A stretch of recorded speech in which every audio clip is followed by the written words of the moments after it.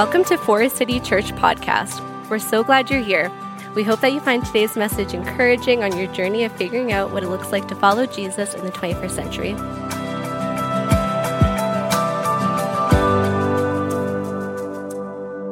Welcome to Question and Response Sunday. If you are new, Amy and I, we get in these stools, we sit at this table that we do, and it's our talk show. Joking. It's our time to take moments to address the questions that you're asking. We do this 2 or 3 times a year, where through a series we collect your questions, and then the last Sunday of that series we address them.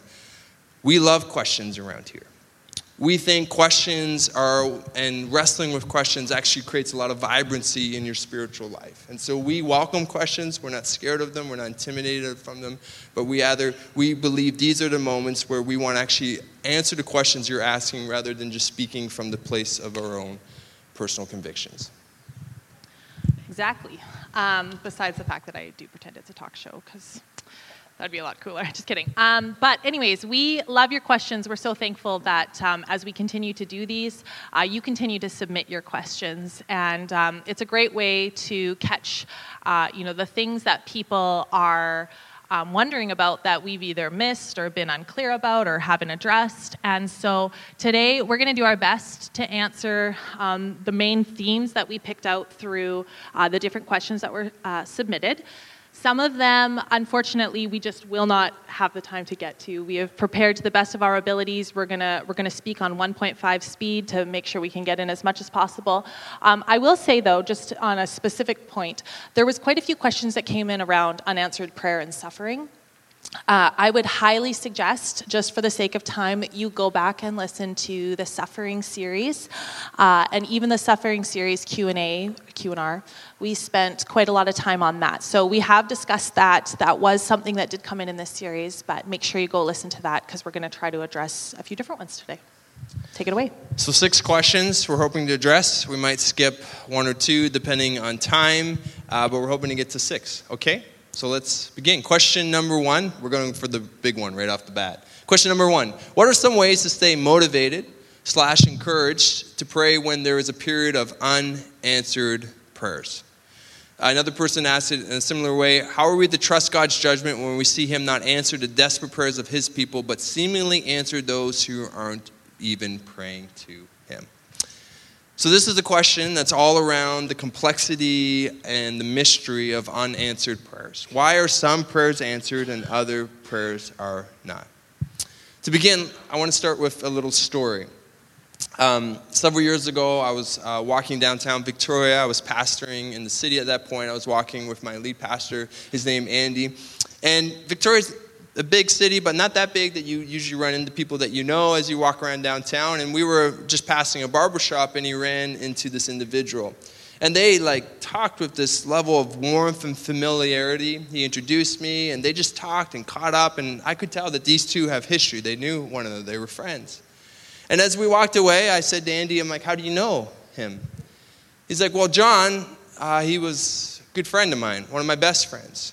John actually started the young adult ministry that blew up to be like 500 young adults on Sundays. And John started that ministry with me. In fact, he was positioned to take that over and lead that in significant ways. But over time, his mother got really sick. And in fact, got diagnosed with cancer.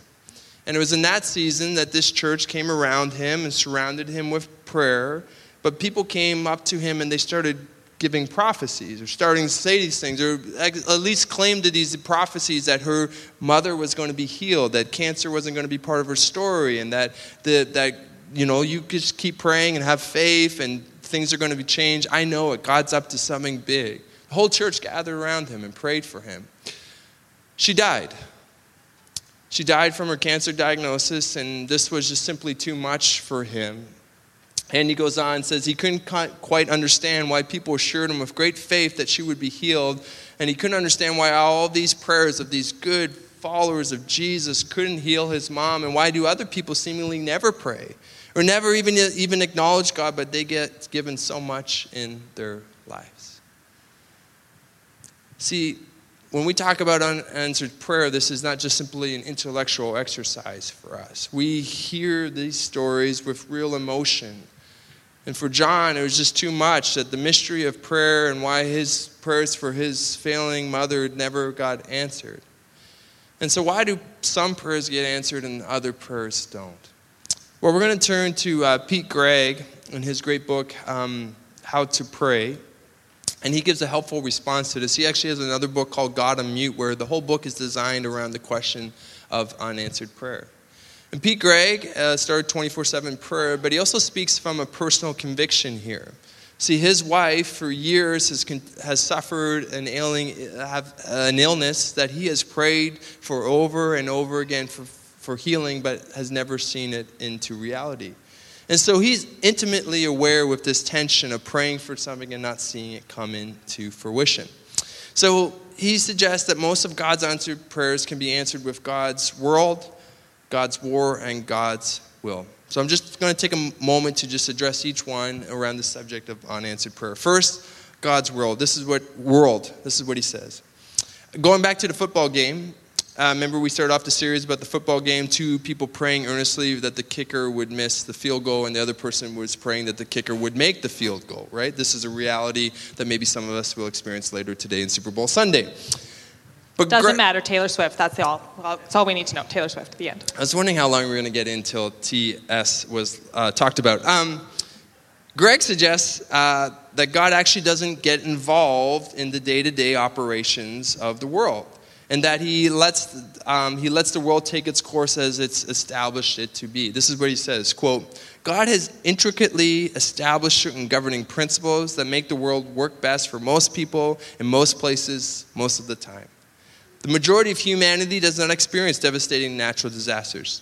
Most babies are born healthy. Fallen nature still contains far more beauty than ugliness.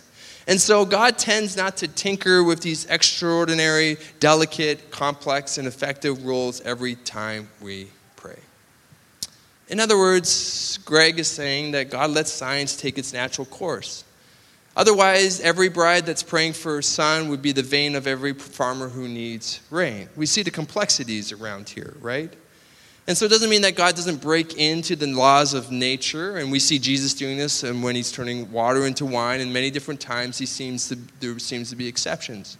But for the most part, God seems to let nature and the laws of nature take its course. So that's God's world. Secondly, God's word.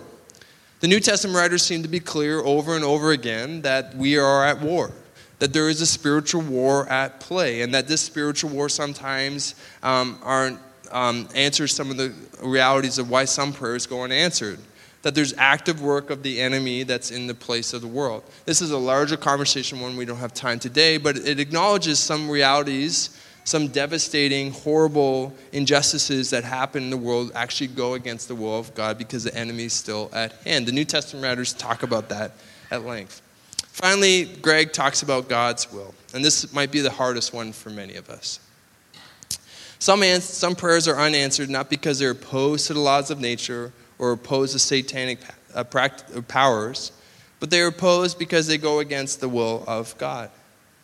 In fact, Jesus, when he instructs us to pray, he says, pray in a way that our will aligns with the will of God.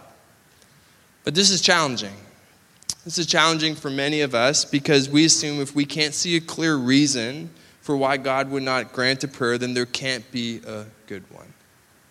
But prayer, and those of you that have prayed consistently, know that prayer is a daily motion of trust. It's trusting the God who's created the galaxy and the billions of stars and all the different complexities of that, trusting that God knows what's best for us.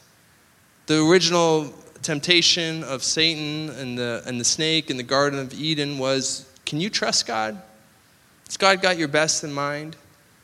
And so for us, when we pray, we're praying the prayers of trusting in God and his will. In fact, Jesus' last prayer, one of his last prayers, his most earnest one, the night before his betrayal or the night of his betrayal, he pleaded with God. He pleaded with God. But his prayer was unanswered. But he ends that prayer by saying, not my will, but yours. So there's a lot of emotion, there's a lot of reality around unanswered prayers, but I think Greg helps give us a little bit of a framework to see in some of those things.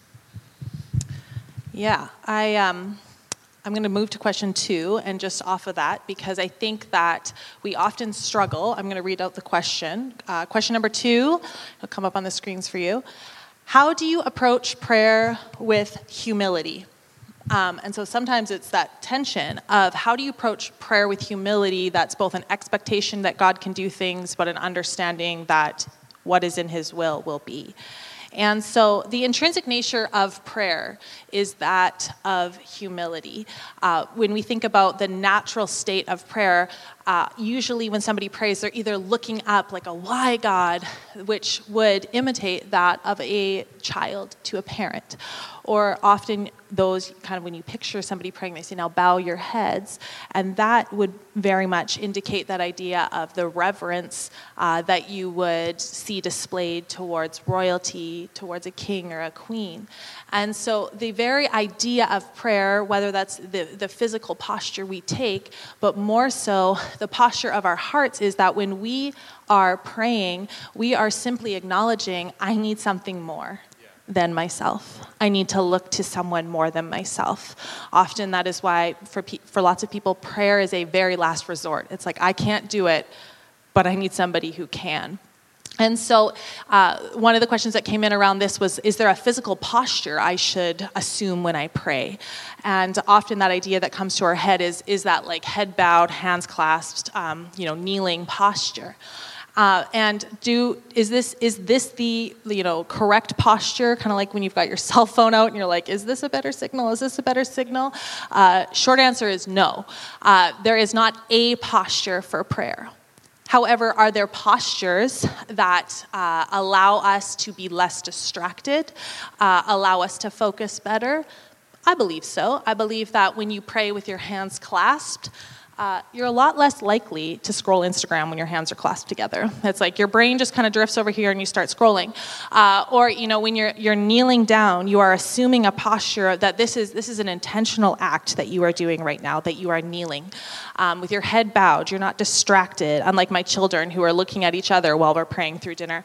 But to have your head bowed or your eyes closed is to facilitate focus. Yeah. So can you only pray from a specific posture? The answer is no, because that would certainly cut off many opportunities that we have to pray. I guess it was like the beginning of January, because it was a sunny day, and I was walking through the woods with my dog, and I just came across, a bit of a clearing, and the sun was streaming through. It was on my birthday. And I just remember stopping right there because it was so picturesque, and I had forgotten what the sun had looked like. And I was there looking at the sun, and I just closed my eyes, and I don't do this very often in the middle of a trail. There was nobody around me, so I felt a little more comfortable. But I was like, thank you, God. I just took an opportunity to just thank him for this day. Thank you for this beautiful trail so close to my house, that it was this opportunity for worship. As I was reflecting, it was my birthday. I was just thanking him for this year. I drive my kids to school in the morning, and often I'll ask them, is there anything you want prayer for today? And we pray in the car. And we often, I pray as I go into meetings often that it's like, would your Holy Spirit be there before I get there? And these are all moments that I am not necessarily able to, clasp my hands and close my eyes as I'm driving down the road. So I think there is opportunities for us to be less distracted. But when we do get distracted in prayer, whatever that looks like, it is a beautiful opportunity to bring your thoughts back. It's a beautiful opportunity to acknowledge God and just say, Lord, I'm here, I am listening, and just to have a conscious moment of reflection. But ultimately, the posture of humility is to sit at the feet of Jesus. And this is a childlike posture. We talked a little bit about this when we talked about prayer as petition, that we're not necessarily like sitting on the floor with like the Jesus candles that you see in many Catholic households. But I will read you this verse out of Matthew 13, and it says, He called the little children to him and placed the child among. He called a little child to him and placed the child among them. He said, Truly I tell you, unless you change and become like little children, you will never enter the kingdom of heaven. Therefore, whoever takes the lowly position position, lowly meaning insignificant, not important. The lowly position of this child is the greatest in the kingdom of heaven. And this scripture is full of these like upside down, topsy-turvy pictures of like, you need to be like this lowly, unimportant child, and then you will be, you're promised so much greater than when your greatness is, the thing you're banking on. And the point is, as we talked about in petition, and then Pastor Des talked about a couple weeks ago, it is this relationship piece of that you come to God the Father, that you are coming to him with an expectation and a trust. And I think this is where people can get a little bit confused with the idea of humility, and maybe that's where this question originally came from, is that we are running to God in confidence. We're running to God in confidence like a child runs to a parent. Yeah. That the child is running to the parent knowing they will provide them what they need. And the problem is that my children have is that they run to me knowing I'm going to cover their needs, but they don't always like it. That it's like, can I have, a juice box? No, we're about to have dinner. You cannot have a juice box. And they're upset about it. But I know things about my children's blood sugar level that they cannot comprehend at this age. So there is a humility that we run to God with expectation. We're running to him knowing that he will do what is the very best for us, but also the humility to trust not my will, but your will. And so this is the humility in which we must approach God, that he is big enough to carry our expectations, but he is sovereign enough to give us actually what we need. I love this quote that says, after doing everything humanly possible, prayer is the confession of dependency. The best evidence of a trusting heart is a praying mind. Desperate people pray well. And that's Peyton Jones that said that. And I just believe that this is where we need to be, that it's like, God, not your will, but mine. We see that in the Lord's Prayer. And I could talk about this for on and on and on, but I'm not going to take that much time. But ultimately, humility comes from a trust in God, that his will above our will. Great. Question number 3, halfway. What's the best way to deal with prayer life when it doesn't feel like God is being fair? Is it really okay to be angry at God in prayer? What if that moment pushes us away from God instead of pulling us closer to God? Great question. And so the question is, can we really be angry with God? Can we really show up to God and blame him and be frustrated at him? I think part of this question comes out of like Des last week when she just talked about sitting angry with God for a couple months. She's like, every time I went to prayer, I just was angry at him and I let him know. So I want to address this question by looking at 2 themes. First, I want to look at the biblical theme for this, and then just the second one is the nature of how relationships work. First, the biblical theme. If you read the Psalms, all 150 of them, you would see that a common theme of the Psalms is what's called the Psalm of Lament.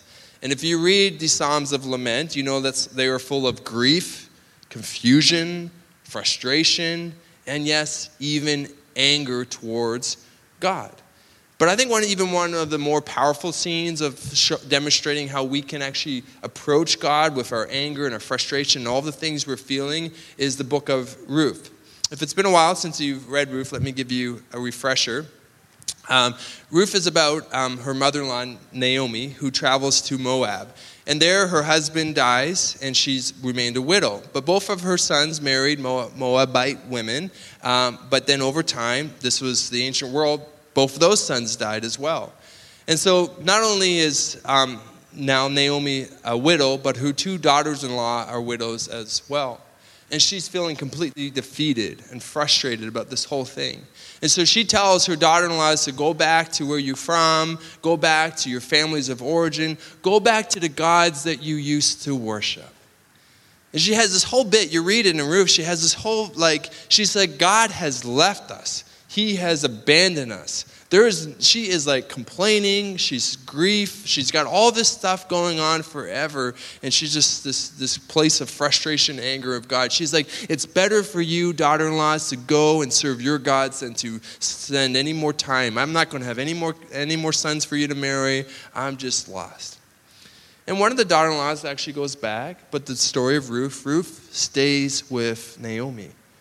And not only does the text say she stays with Naomi, but she's like, and your God, Naomi, your God, the Jehovah God, the God of the Hebrews, your God, I want that to be my God as well.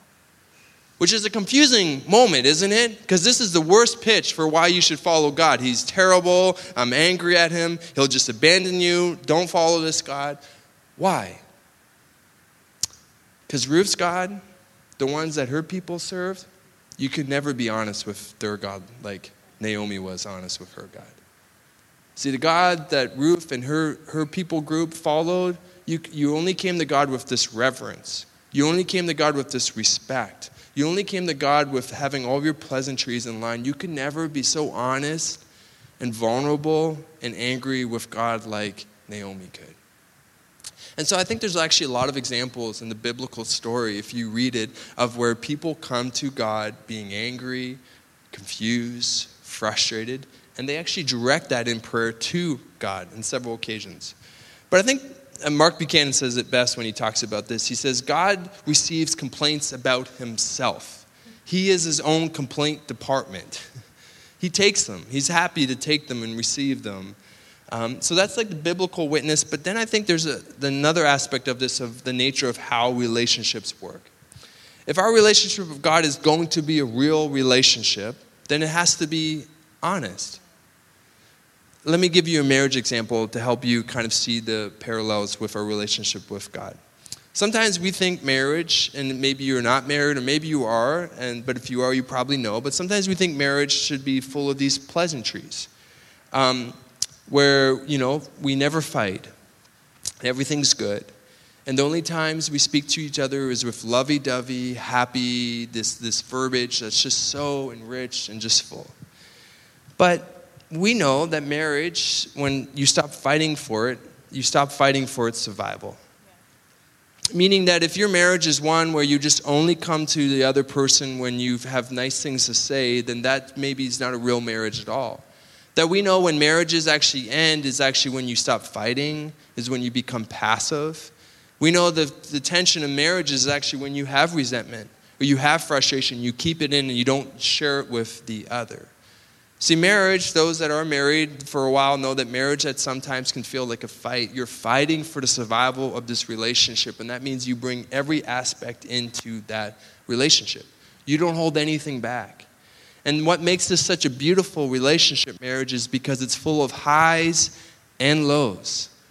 That you understand that sometimes your partner goes through seasons of depression, or seasons of frustration, or seasons that you never signed up for, but that's the reality of those marriages are. So let's now take that idea of the nature of relationships back to God. Why is it so important for us to bring all of these aspects to the Lord? Why is it important that we come with our anger and our grief and our frustration and our confusion? Why is it so important that we bring these parts to the Lord? Because you're not a disconnected person. You are all the different parts of who you are interconnected. So when we show up in a place like this and we sing songs about Jesus, we're showing up with our whole selves here.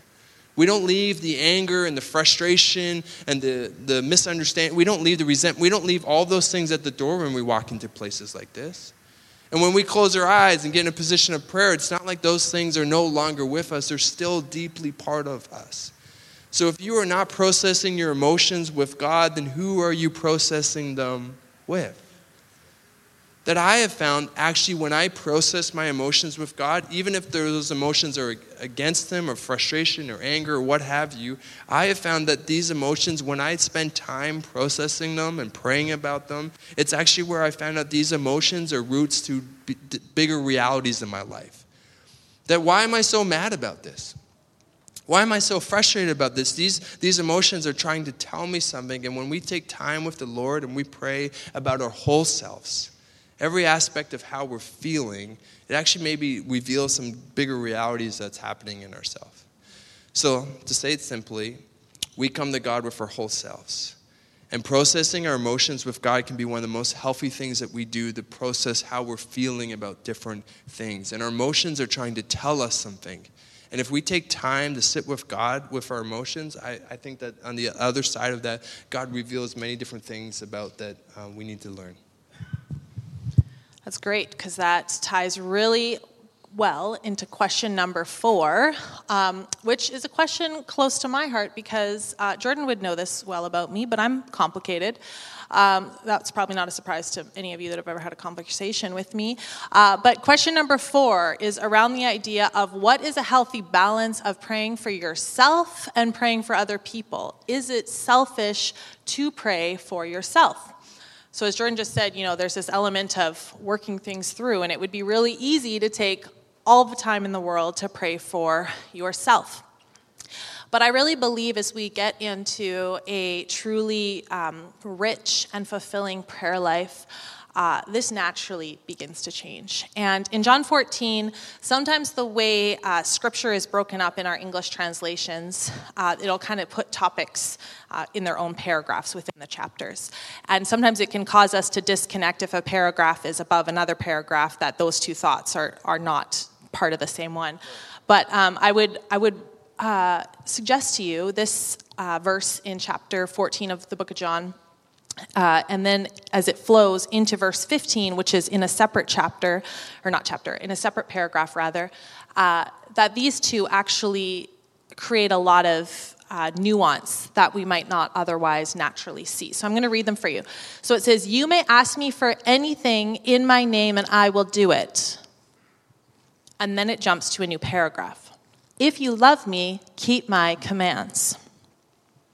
But if we read that all together, it says, "You may ask me for anything in my name and I will do it.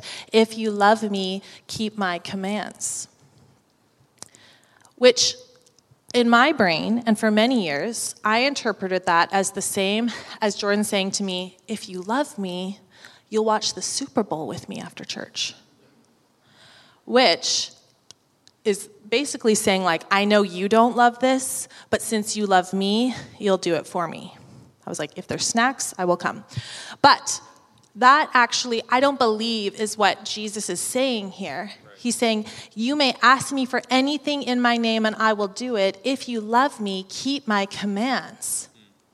Which I believe is actually saying that as we grow to love God, the things that we begin to petition and request and hope for are the things of God. That as we grow in our love for God, we are becoming people that want to see the things that God is about. We are about God's business. And so we often take this verse that says, if you love me, keep my commands. And it's like, I don't really like doing that, but I'll do it because I love God. But it's like, as this relationship is cultivated, as you grow in your faith, these things will become natural.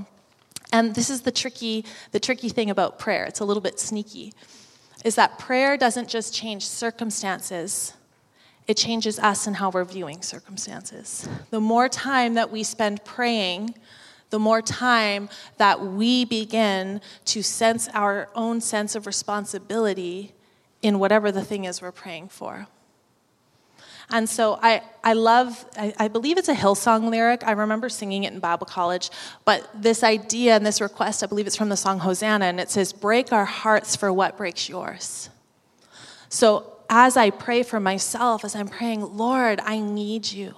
I need you because I need to see the needs around me. I don't want to walk through this life with a calloused heart, that I'm only focused on myself. And I think that two of the ways we can best practice this is 2 filters. I think these are a great benchmark if you're wrestling with this idea of, do I spend too much time praying for myself?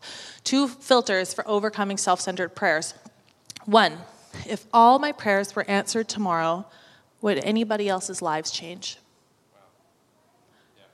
Either by the fact that my posture and approach has changed. Perhaps you are praying like, Lord, give me the compassion to deal with this difficult coworker. Or maybe you're praying specifically for the coworker. But would anybody else's life change if all your prayers were answered tomorrow? And 2, am I praying for my enemies? And enemies is a very broad word. I feel like it's only used by 5-year-old boys on the playground being like, he's my enemy, my arch nemesis. We don't really use the word enemy, but the Bible talks a lot about praying for your enemies. And because while we are receiving the benefit of prayer as we are praying and saying God, change my heart, soften my heart, one of the greatest things I've ever been challenged with is praying for those who persecute me. for those who misunderstand me, for those who have hurt me. Because eventually, the same forgiveness that God has lavished upon me, I want to experience that in how I treat others.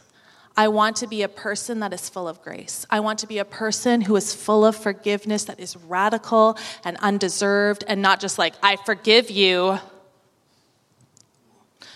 but like, I really forgive you. I want the best for you. So for those situations where it's like, I'm in my own world, it's like, am I praying for those that make my life difficult? So those are two options. The Lord's Prayer is a perfect example of this. Your kingdom come, your will be done. Give us what we need to accomplish this. Give us what we need to see your kingdom come and your will be done. Not my will, but your will. That's good. I think we're going to have to skip question 5, and we'll just jump to question 6. Question 5 was just about who we thought was going to win the Super Bowl and our theories around that. So Taylor Swift. So she's not playing. You know that. I know that. Anyways. Oh. Question 6. Well, this changes everything. Question 6. And then I'll close. I think you could say question 5. We got time. No, we don't. But you have Guess to say who's this the in fun 5. pastor? You have to say this in 5 minutes. Guess who's the fun pastor? I got a good conclusion Okay. that we'll just. What is the finish up. easiest way to rekindle minutes. a prayer life? I don't know about you, but I'm feeling 22. The easiest way to rekindle a prayer life. I saw this analogy once, which I'm just going to throw in here for free. But often we believe our spiritual lives are like a ladder, and we're slowly climbing up the ladder, and then we have a big fall, and then we start back at the bottom. But I believe our spiritual journey is actually more like a walk, that you're walking and you trip, and you get up and you keep walking. That God is not like, back to the bottom you go, because you've learned. There's been some life, there's been some history, and there is things you are learning from that experience. So perhaps it has been a season for you where you're like, you know what, I haven't opened my Bible in a long time. Or perhaps you're like, I've never opened a Bible, I'm brand new to church, I don't know anything about praying, that sounds really religious. So here's a couple quick things. With any professional athlete, the thing that they continue to work on is the basics. They will continue to go back to the basics. When Tiger Woods got back in after all of his stuff, he hired his original swing coach, right? No, you're going to let me flail. You're going to let me flail. He's like, you just go with your sports analogies. Yeah. It's because I'm the fun pastor. Okay. Anyway, and he went back to the original swing that he had worked on for many years. I remember hearing this in a sermon. I can't remember what the guy's name is. But just like going to the gym, after you've been away from the gym for a long time, you're not going for your personal best. You're going to get to the gym. And you're going to go walk on the treadmill, and you're going to leave. You did something, you've been there, all or something. So likewise with prayer, this series is titled The Practice of Prayer. Practice is one of those things, whether that's you're practicing medicine, you're practicing yoga, you're practicing law. Some of you can't hear me because all you heard me was to say the word yoga. But like everything, there is never an arriving. You are always practicing. You are always growing. You are always learning and getting better. So this is the approach we have with the practice of prayer. Pete Greig, in his book that Jordan always talked about, right off the bat, second chapter in, says, keep it simple, keep it real, keep it up. Those are the tenets of prayer. So keep it simple is really that simple. It is a lot of work to go anywhere when you have children. This is the secret that nobody told me. They tricked me into having kids. I did not realize. It doesn't matter if you're going camping for 1 night or 6 nights, you need 6 carloads of stuff. We used to take a tent, sleeping bags, and a toothbrush, and we were good to go. There is nowhere simple with kids. You just feels like there's so much more work involved. To go for a jug of milk at the store, it is way easier for me to jump up and go and get a jug of milk if I don't have to take any kids with me. There's no car seats to do up, there's no snacks, nothing.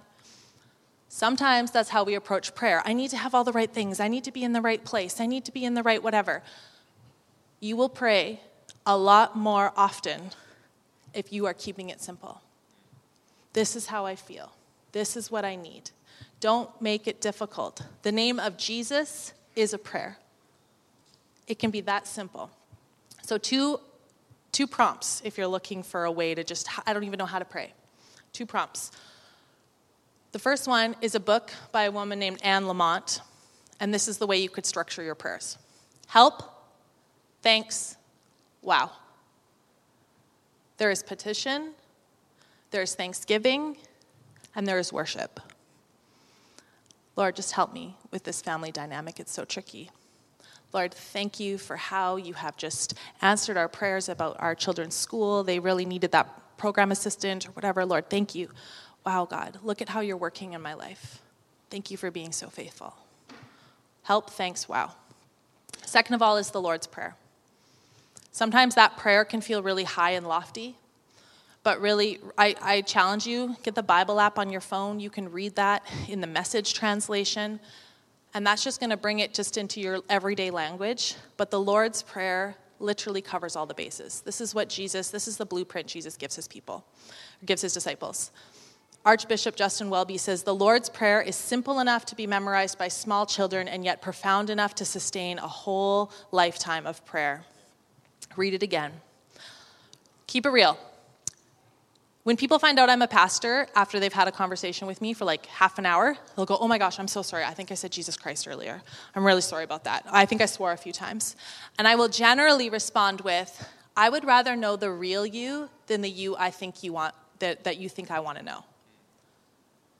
And God's the same. Yeah. Jesus talks about the Pharisees and their pomp and their circumstance and how it is nothing in the ears of God compared to that of those praying from an earnest place. Keep it simple.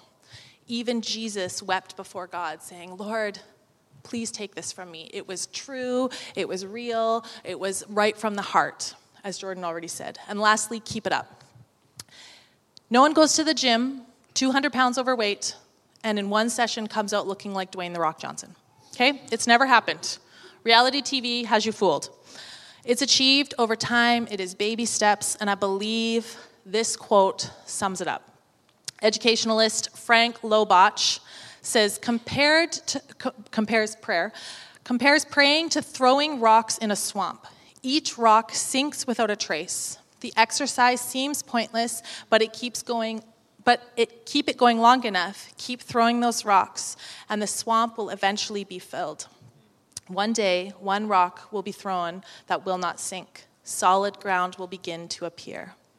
Every person you admire in life, their rich prayer life, they started somewhere.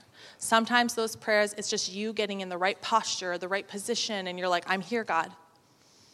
Maybe it's setting up a reading corner that when you sit down, it is an expectation that here's my Bible and my notebook, and I'm just going to start a reading plan on the Bible app. Maybe Ken Shigemogatsu at 10th Church in Vancouver talks about that he has an app that it has these like monastic bells that he listens to that just brings him back to focus as he's praying. It's just these moments. I know people that take a hint from the Catholics and they have like a rosary or some symbol that helps them pray through something. Keep it simple, but just keep doing it. It's a muscle. The more you pray, the more you want to pray. The more your heart leans into prayer, the more natural it feels. Keep going. So just to sum that up. 1, keep it simple. 2, keep it real. 3, keep it up. Several years ago, Timothy Keller, who just passed this past year from cancer. Timothy Keller is a pastor in New York City. He's been a mentor from me from afar. You would know that I quote him a lot. His writings have been really important to me. He did a Q&R on Twitter, back when it was called Twitter, and from different people sent in questions. And this is one question that came in. It says this: what's one piece of advice you would tell your younger self, or something you wish you knew that you know now about the Lord? This is what he says. I would tell him, younger Keller self, that prayer is way more important than he thinks. It really stuck with me, because I think it's for me. I think, if I'm honest, I think I'm a person who just likes to see the outcomes, and I like to put my hands into it and get busy and get to work. But in this season, even around our church and who we want to become, We want to see the works of prayer in new ways. We want to be people that actually practice prayer. So I'm going to invite you to stand with me as we wrap up and our team's coming. And I want to conclude with an invitation for you and for us.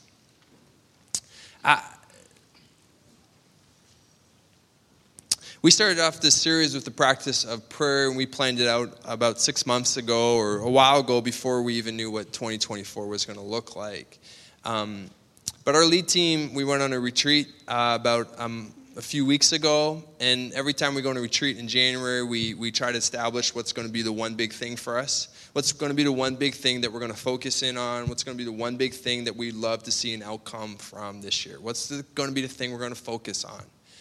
And we spent like several hours debating, wrestling, throwing popcorn at each other, establishing what this would be.